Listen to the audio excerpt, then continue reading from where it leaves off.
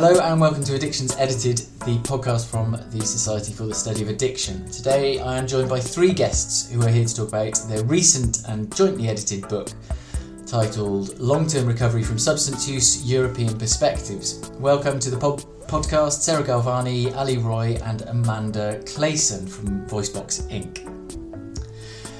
So the book is out now from Bristol University Press. I think first off, just to say congratulations on the book. It's an impressive piece of work. Can you just start off by saying just a little bit about what's in the book and who it's for? Yes, so the book is a mixture of different contributions from research across several countries in Europe that focus on some aspect of recovery. So we've split it into three parts. So we have a what we call a critical explorations of long-term recovery, where we ask some questions about, what is recovery? How do we define it? Is it possible to measure it, or even desirable to do so?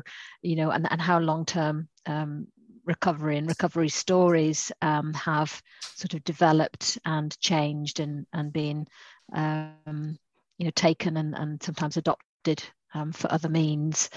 It is a research text, but we've been very careful to try and keep it very accessible to anyone. So we hope that practitioners will enjoy it just as much as our colleagues in academia, but also people with lived experience themselves, because hopefully what we've done with keeping people's voices at the centre of this, at the core of this book, is provided something that people can also relate to. Thank you, Sarah, for that kind of overview.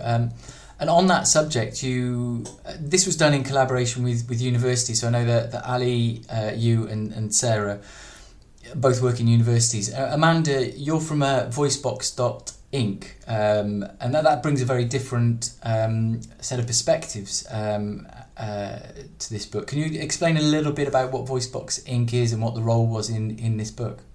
Yes, so VoiceBox Inc. is an organisation that has grown out of initially my own personal lived experience of substance use and recovery from substance use, and evolved into an organisation that is particularly looking at enhancing the influence and impact of lived experience across community, policy and research.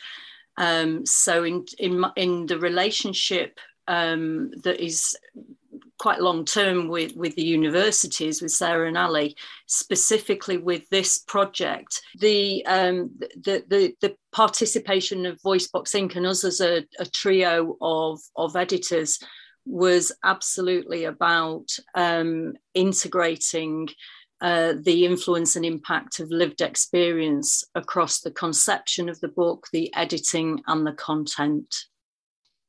Absolutely, and that comes across throughout the chapters, and something I'd like to talk about a little bit later. I guess before we head there, and at the very beginning, why is it important to understand and to define recovery, and why is this a good time to do so?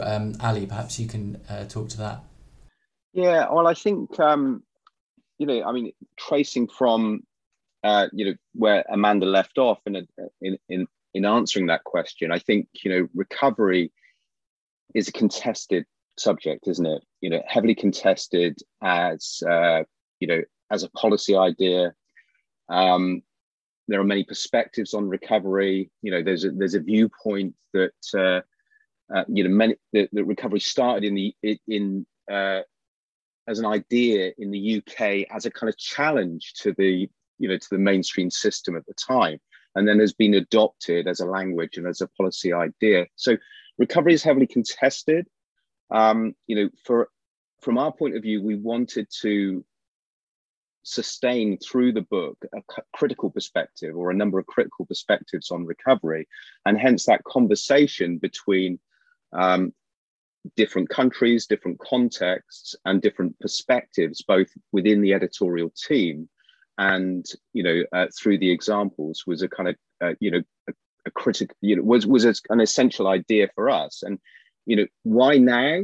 Well, I guess we're sort of 10 years into recovery as a policy idea, and we're wrestling with the implications of that, both in terms of the year-on-year growth in drug-related deaths, in non-fatal overdoses, and how recovery as a policy idea has reconfigured the treatment system. So it seems a very timely moment to be reflecting on this, both in the UK and across Europe. You mentioned about long-term recovery. Are there groups of people for whom long-term recovery isn't possible, and what implications does that have for understanding of recovery?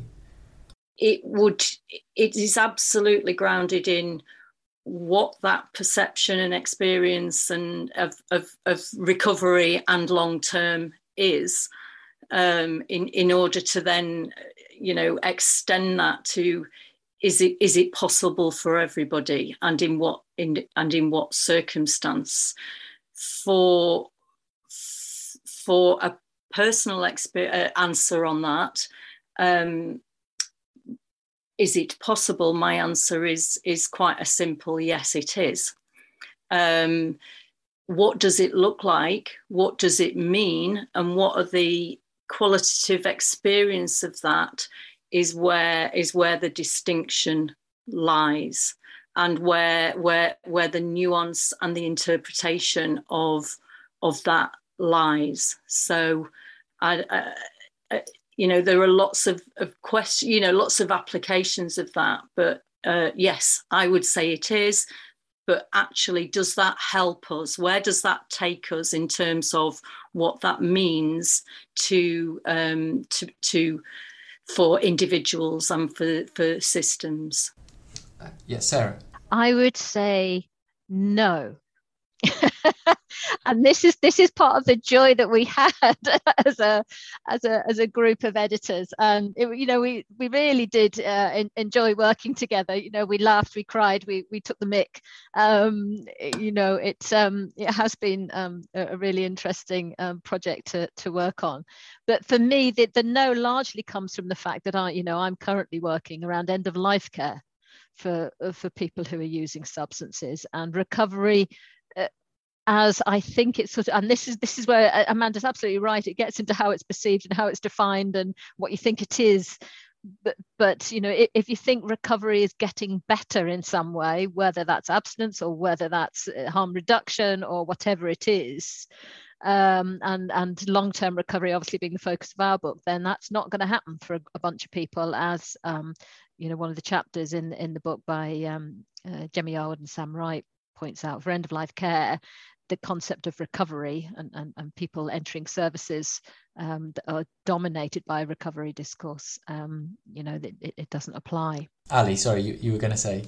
Yeah, well, just for the sake of us all three having a go at that question and reflecting the sorts of conversations that we had in the editorial team, is, I would say it depends.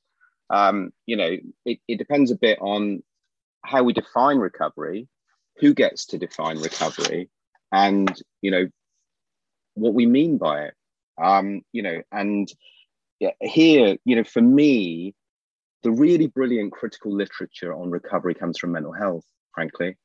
I think stuff like the Recovering Our Voices Collective, papers by Lucy Costa and people like that, are saying that if we only listen for processes of illness and recovery, of sort of individualized processes of illness and recovery, then we miss vital storylines that also relate to recovery, that have to do with resistance, opposition, collective action, and social change.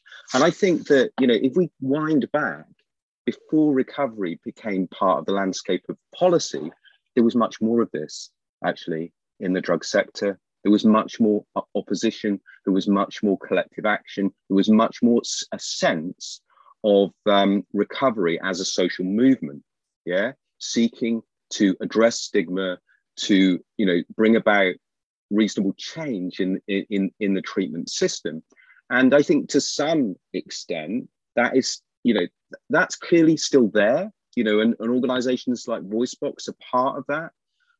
But it seems like it has to compete, with a much more top-down, governmental driven agenda around recovery, and many loud voices, from big organizations in the sector in defining what recovery is about. And there, that's why, we might talk later on about our harm reduction and recovery compatible goals for policy and treatment. So I would say, in a way, it depends. It's fantastic. I mean, I think one of the things that I enjoyed about this book was its ability to kind of hold seemingly contrasting ideas together and to kind of accept that tension. And I think particularly with the balance of kind of individual stories and case studies and individual perspectives, as well as kind of, social and political ones that require a bigger overview.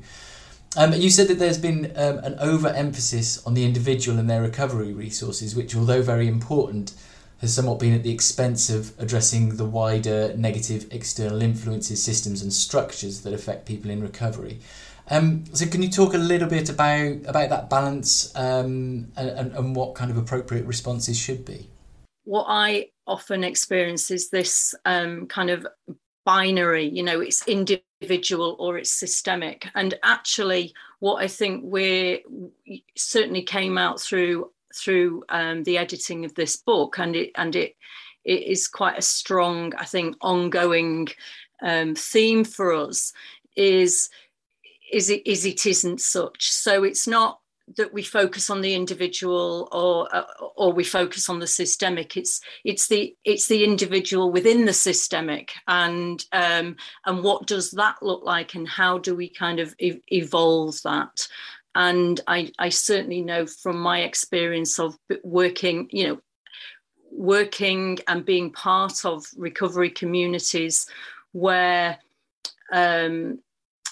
that what Ali talks about, the stories, the experience of resistance and challenge and change and power, that's where you absolutely have the individual, but working within that context. And that's where the bigger rub is, that actually you find looking out for yourself, but don't be challenging our organisation too much. Come along to the service group, but don't really be challenging the essence of how we are working, the essence of our structures.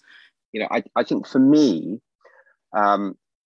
I always like the idea that the only thing that trumps the evidence that comes from a double-blind, randomized, controlled trial is a single story. So you've got this, on the one hand, this idea that the way that policy changes is by the kind of gradual build-up of rational forms of evidence, and on the other hand, the thing that really changes things is when a politician or a senior person in government hears a single story. Now, I think the reason I think that idea is really helpful is because really policy changes because storylines change. So there's some really nice work on this. The name of the writer I should be able to remember, but can't offhand. But in a way, things change because storylines change. And so the storyline of recovery as a policy idea is appealing because it's got this sort of resolution idea to it. And I think that's also why recovery can be troubling for particular groups like people in end-of-life care. And certainly the case example in my chapter in this book is a woman who's been pursuing recovery for many, many years, has experienced significant benefits as a result of that, but continues to feel quite marginal and excluded and experience all sorts of problems. So the tricky thing about recovery for me is when it's perceived as a sort of part of a resolution narrative rather than a sort of getting by. And and I think that's why sometimes harm reduction still feels a bit more hopefully pessimistic, whereas recovery sometimes feels a bit more cruelly optimistic because of how it's used and applied. Excellent. cruelly optimistic. I like it. So on that note, you talk about the case studies that go through this. On a kind of practical level, did you have to select case studies that aligned with the evidence base, or were you kind of prepared to put in case studies that ran contrary to that to get that contrast? What was the kind of process of selecting the stories to run alongside the research? I think your question to me raises an interesting possible assumption, but certainly certainly an interesting point for me around approach, methodology. These are all languages of academia that can sometimes give quite a particular, maybe narrow view of case studies as being almost synonymous with the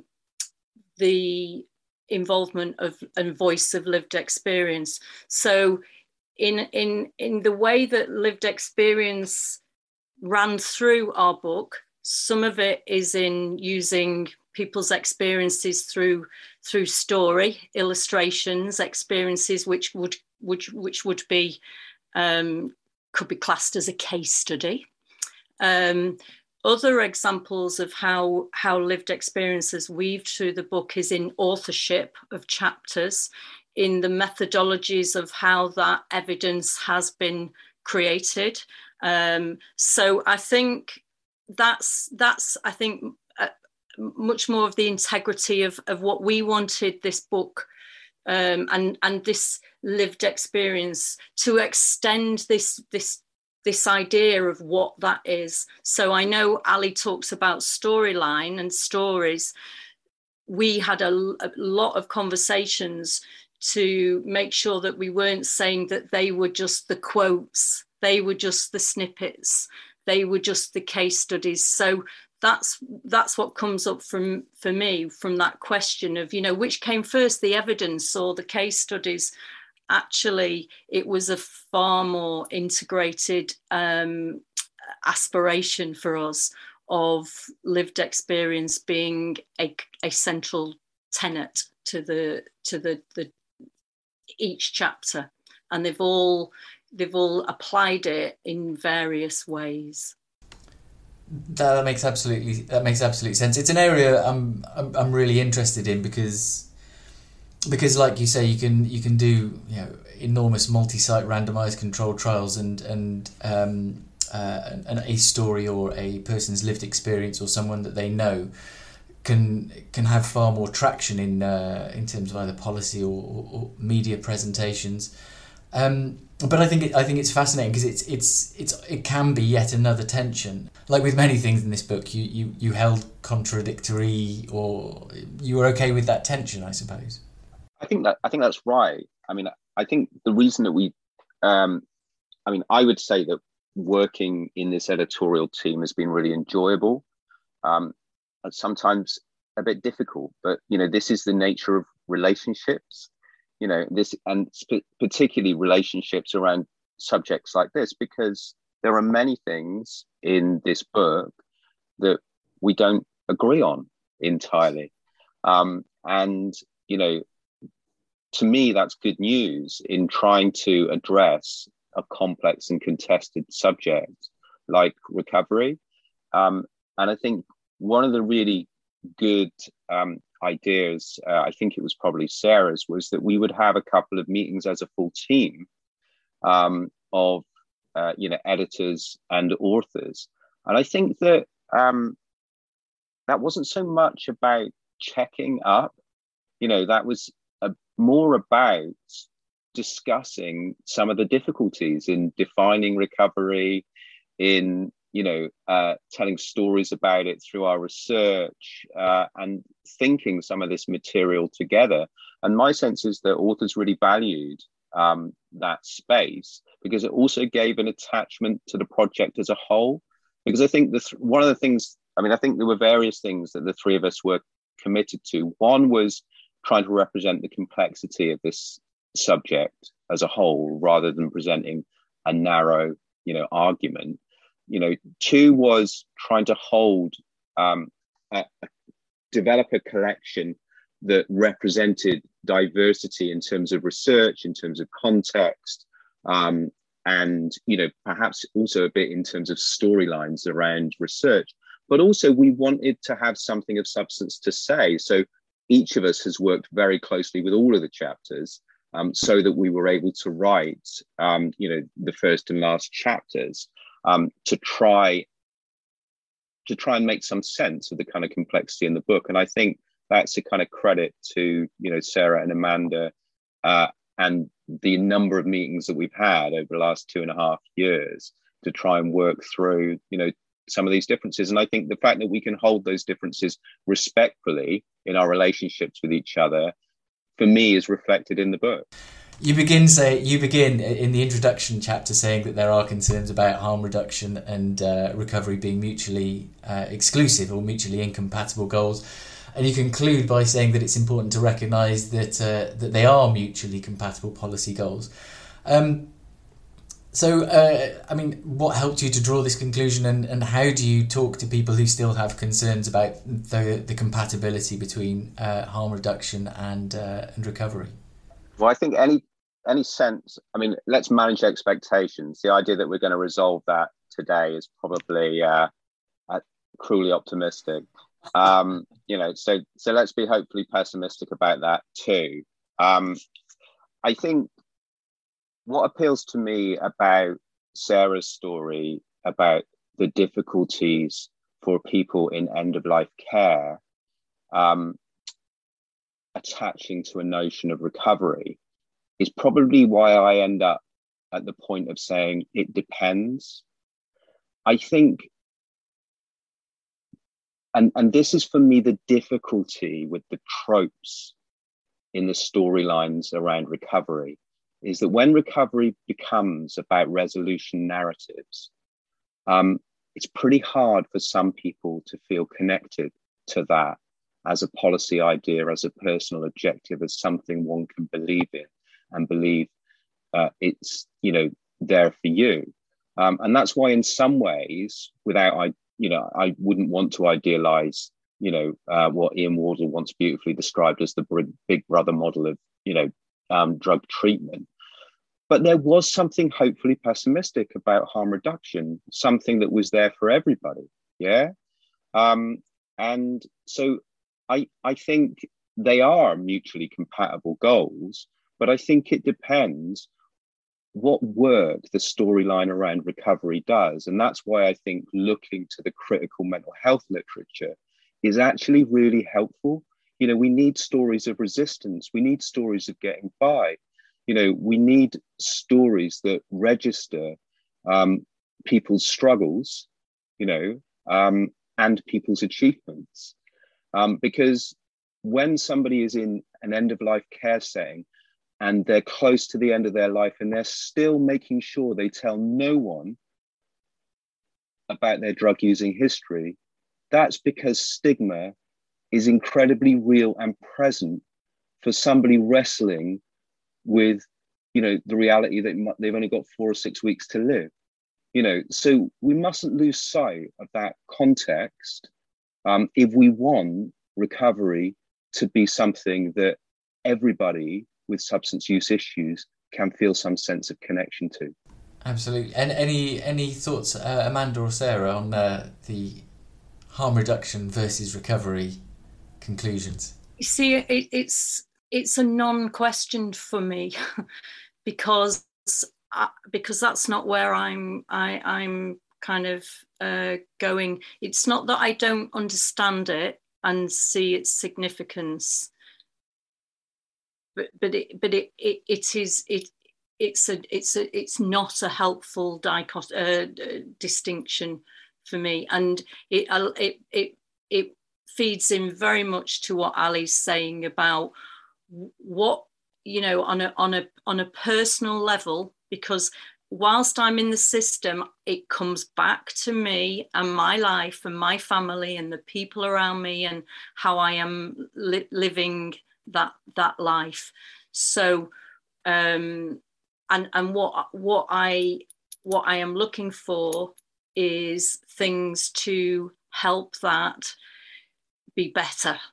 And we've had lots of conversations about that, because for me, recovery isn't all sweetness and resolution, but that's the bottom line. And the experience of it being better is not a static thing. It's a dynamic relational thing for me.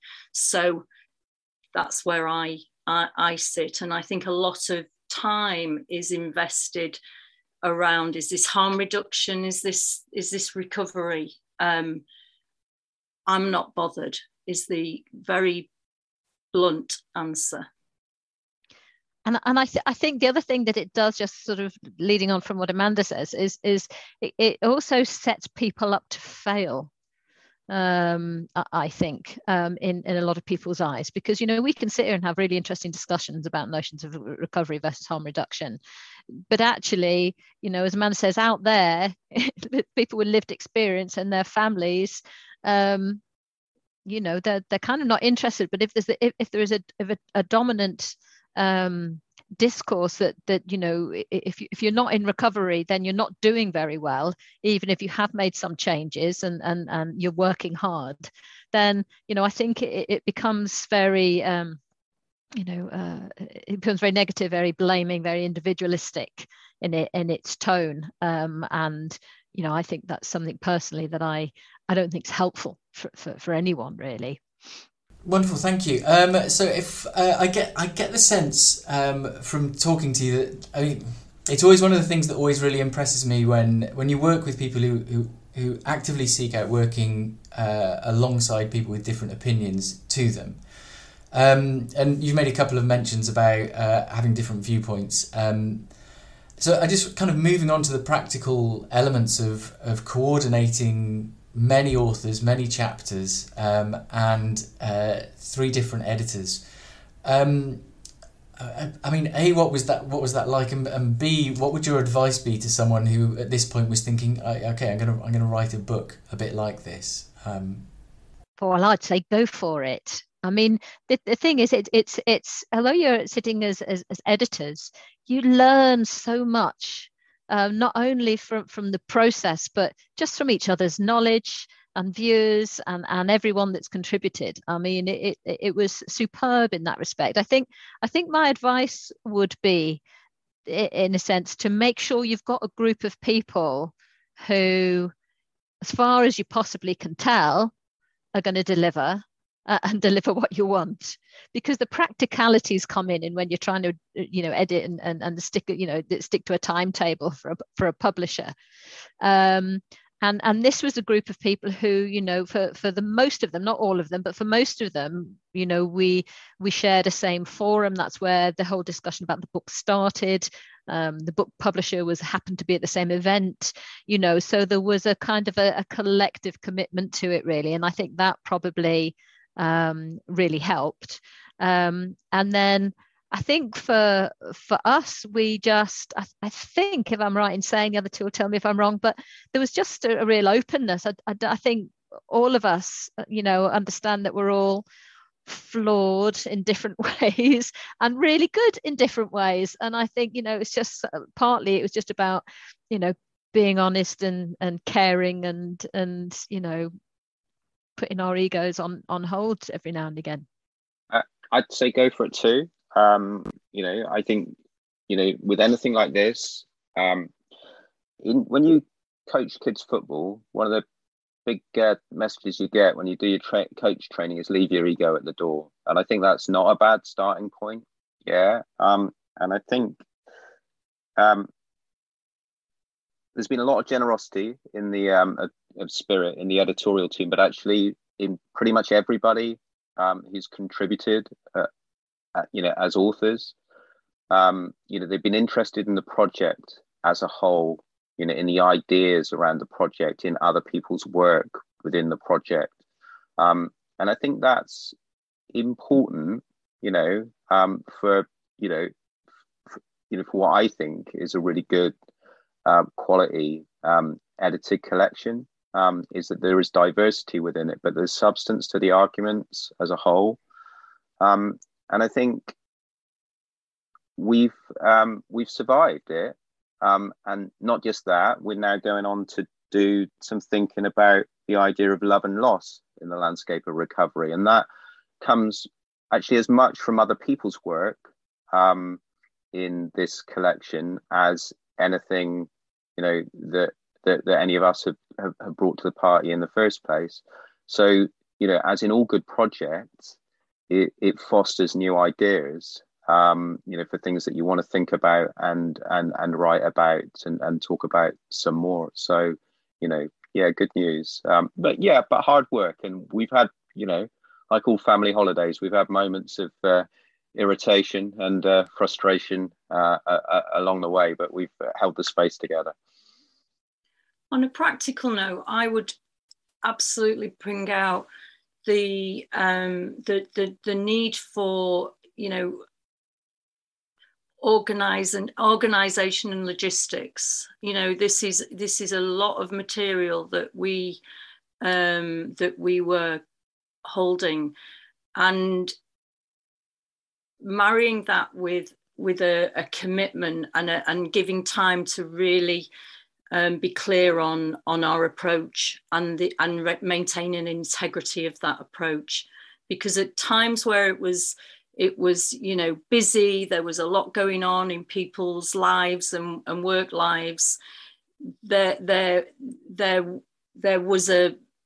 could be a tendency to go, I know we could make this far more efficient by you do that chapter and I'll do this chapter, and actually we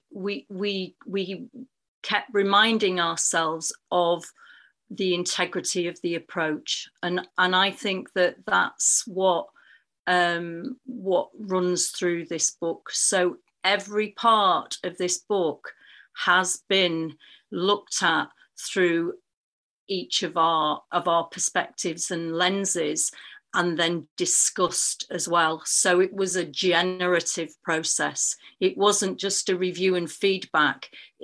Our contribution actually really, really led to a better outcome because of the way that we did it.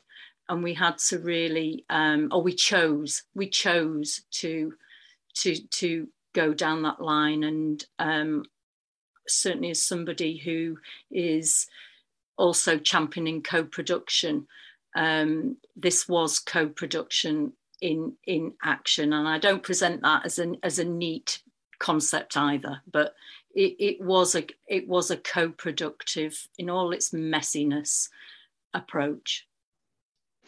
I think just to very quickly come in, Rob, is that I absolutely agree with Amanda, and she put it far better than I would ever put it.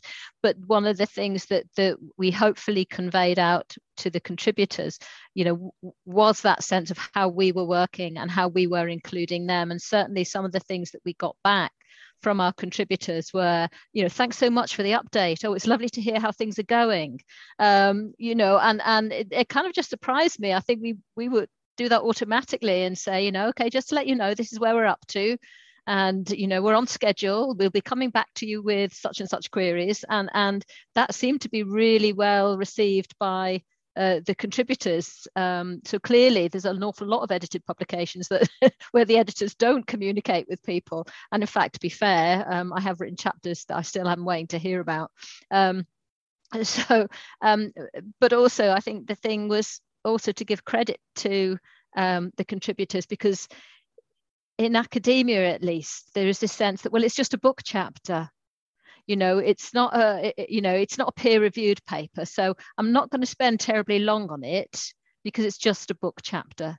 And because this is a kind of a research and evidence-based book, and with people's voices at the core, we were very clear that we had a certain standard that we wanted it to be written to. And so we had an incredible group of people who were patient when we kept going back.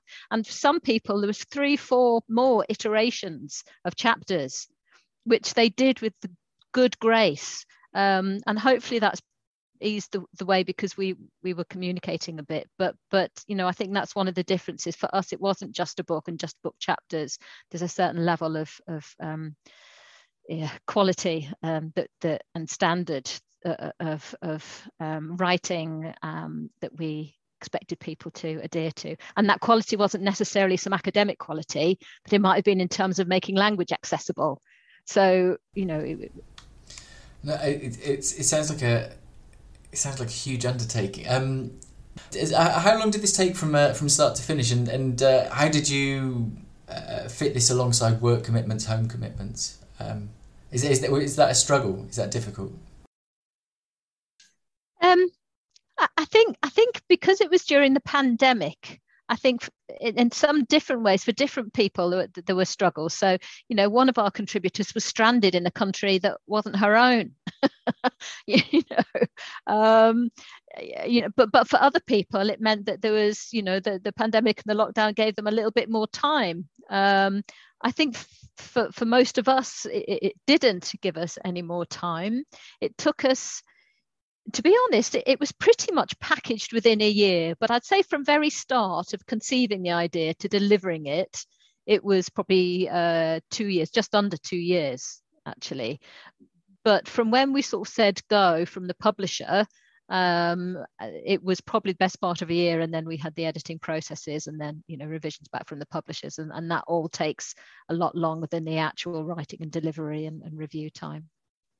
I think one of the advantages, the kind of perverse advantages of the pandemic, is that we've all become very used to working in this way, and familiarity with holding space with people online really helps. With this sort of work, I think 5 years ago I'd have probably found this a very difficult way to work, because it's not the same as being in a room together and having conversations. But what you lose, you probably do lose something, but you gain something as well, in that it's easier to meet regularly. And for an international project, that's incredibly important, because it means that you can sustain relationships with people working in a number of different countries, through the life of the project.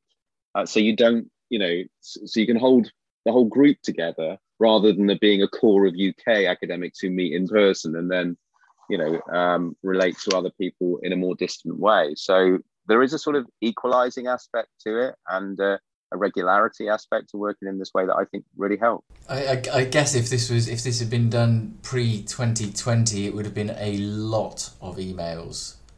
Well, there were a lot. To be fair, there were a lot of emails. As well. But probably important to say that have contributions from people in Sweden, Norway, Germany, Belgium, Iceland, and the UK in this collection. I think that's really to be celebrated, because we do learn something important about some of the common arguments, but also some of the distinctive research agendas happening in particular places, and some of the differences by context too. Were there any themes that really kind of jumped out at you as you were writing this book? I think one of the important things that for me about this book, and I think hopefully I reflected that a little bit in the concluding chapter, was the impact on family.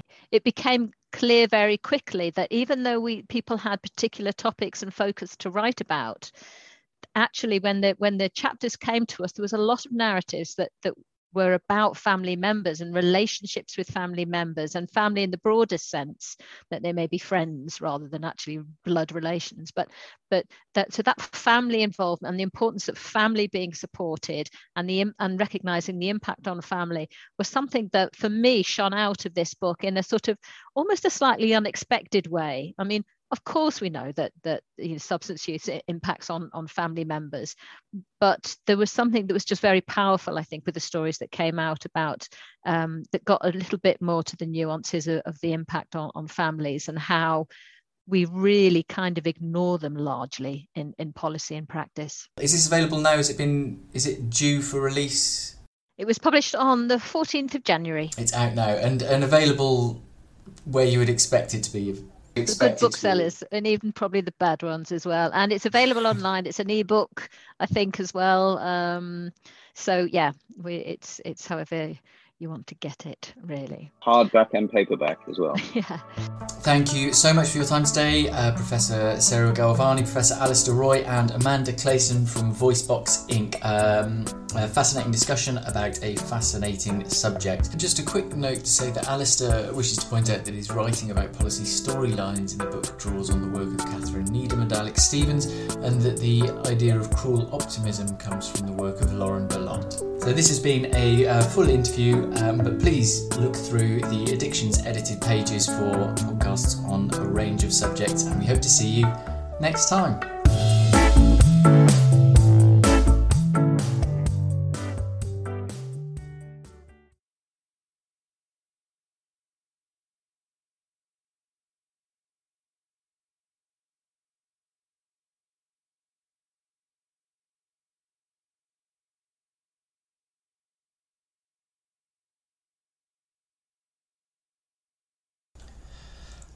Just a quick note to say that Alistair wishes to point out that his writing about policy storylines in the book draws on the work of Catherine Needham and Alex Stevens, and that the idea of cruel optimism comes from the work of Lauren Berlant.